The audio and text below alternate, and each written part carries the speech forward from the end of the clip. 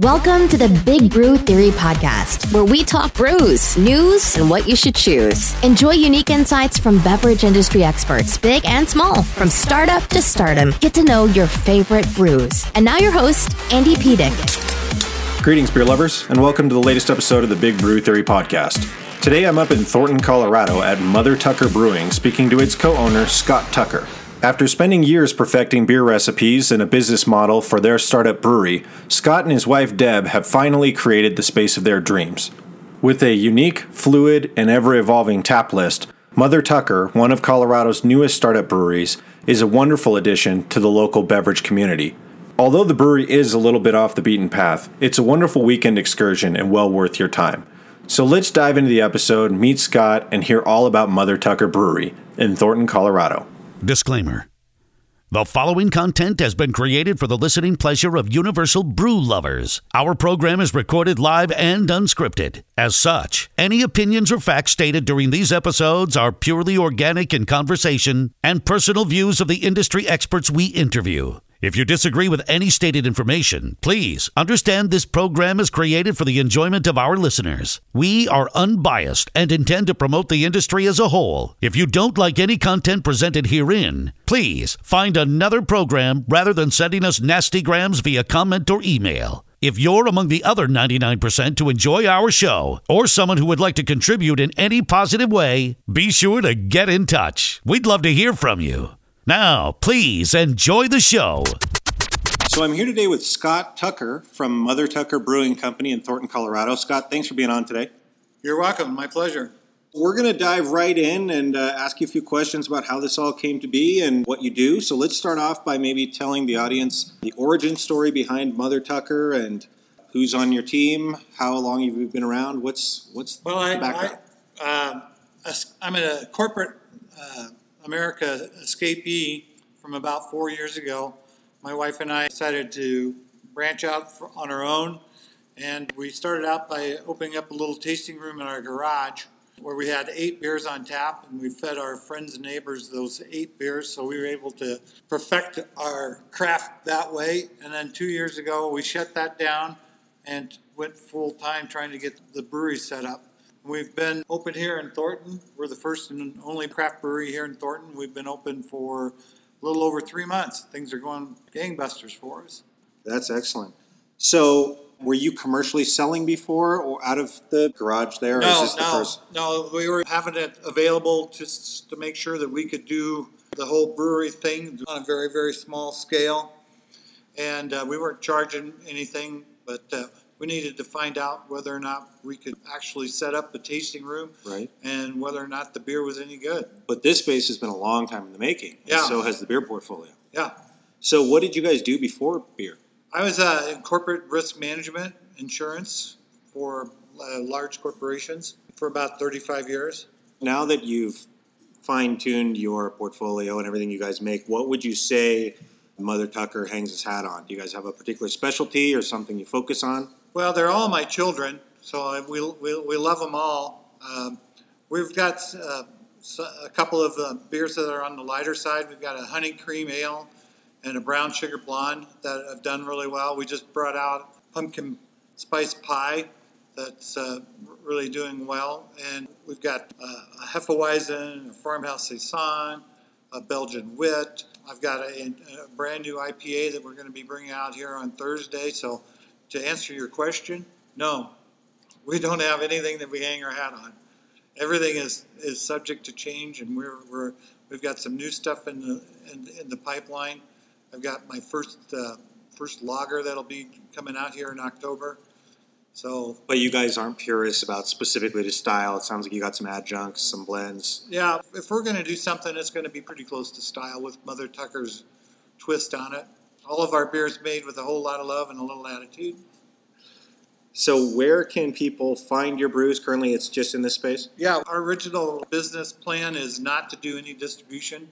We're strictly a tasting room. Brew pub? Uh-huh. And how big is your production? We're a 3-barrel. So we're putting up about 90 gallons.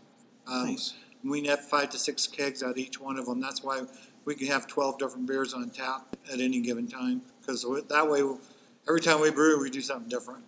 So as a professional brewer who's immersed in it every day, what would you say for 2017 is the biggest trend that's happening nationally or in Colorado if they're not the same thing? I think the New England IPA is still at the tip of this sword as far as new and innovations that I've seen so far. Seems like there's a lot of those. Uh-huh. Do you guys do one of those? Yes, we do. Excellent. So I guess you gave us a quick glimpse at your core lineup. Do they have specific variety names, or is there any takeaways that we need to remember about your walking us through your lineup of brews? Well, I'm a very firm believer in keeping things simple. That's why we're open every day from 3 to 10. And all of our beers, we don't sit around and try and think of silly names for our beers. Right. It's all, and we go by numbers on our menu. So if you wanted to have a Belgian wit, it would be number 7, Mother Tucker Belgian wit. And you guys have 12 different brews on tap here in the tasting room? Yep. Wow. Everything from a light brown sugar blonde, which is tip of the scale, so like 5.2, all the way up to a Belgian Tripel at 9.8%. Are there members of the lineup that are year-round permanent fixtures? They're all subject to being bumped Everything's off. fluid? Everything's fluid. We could very easily bump off the brown sugar tomorrow and put our IPA on. So are you doing any, you mentioned this new lager, are you doing any winter seasonals? Yes. We'll be doing several of the winter warmers. Nice. A barley wine, a wheat wine, Baltic porter, a robust porter. So, yeah, we'll be getting into a lot of the seasonals this winter. Are there any really specific vendor partners that you have supply chain wise for malts or hops, or do you just kind of get from wherever the good stuff is? No, we're very small business oriented. We get the vast majority of our grains from Root Shoot out of Longmont. We're still small enough that we utilize Quirky's home brew shop over in Northland for our hops and specialty grains. Our yeast is produced by a local laboratory, Inland Island, down on 58th in Washington. And I've got a local rancher that comes and picks up our spent grain. And everybody that helped us put this thing together as far as construction is concerned was local. In fact, the general contractor was my neighbor. I could throw a rock and hit his house. Nice. So you mentioned that the business model now and for the next few years is to utilize this space until maybe you outgrow it. What would you say is the 5-year plan now that you're 3 months in? Just to optimize the space that we have here. And then if the opportunity arises, we would be open to maybe opening another Mother Tucker tasting room in another location. Excellent. So this might be redundant now, but I usually like to ask, I mean, obviously in the world of breweries, the number one issue oftentimes is finance. And to get a production space, I always call it kind of the vortex where you have to have a loan to get the equipment. You need to get the equipment to get the license. We have to have a license to get the loan. Everybody goes through this. You have to have a location to have the license. Right. Yeah. So if I handed you a check for $500,000 right now, what would you do with it? I'd pay off all my debt. And keep this space up and running? Yep. Profit for a few years? Yep. And then just finish off. We've got the tasting room consists of about 1,000 square feet, and we've got 2,700 square feet of garage space in the back.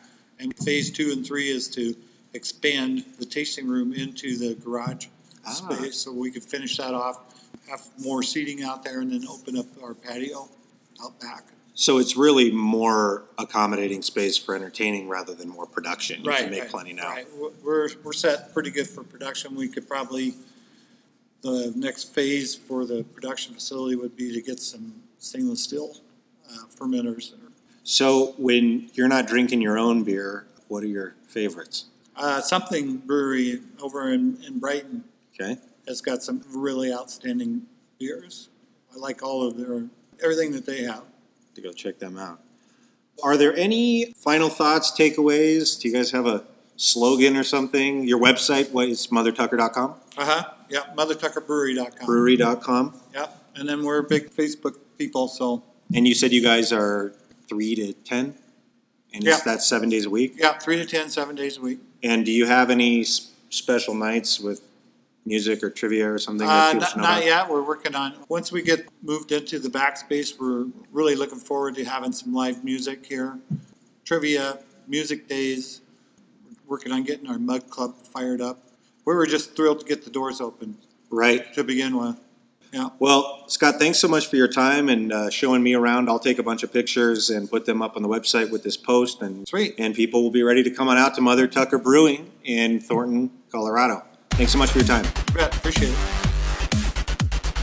Thanks for listening to the Big Brew Theory podcast. We'll see you next week with more of the best local brews and news. Cheers.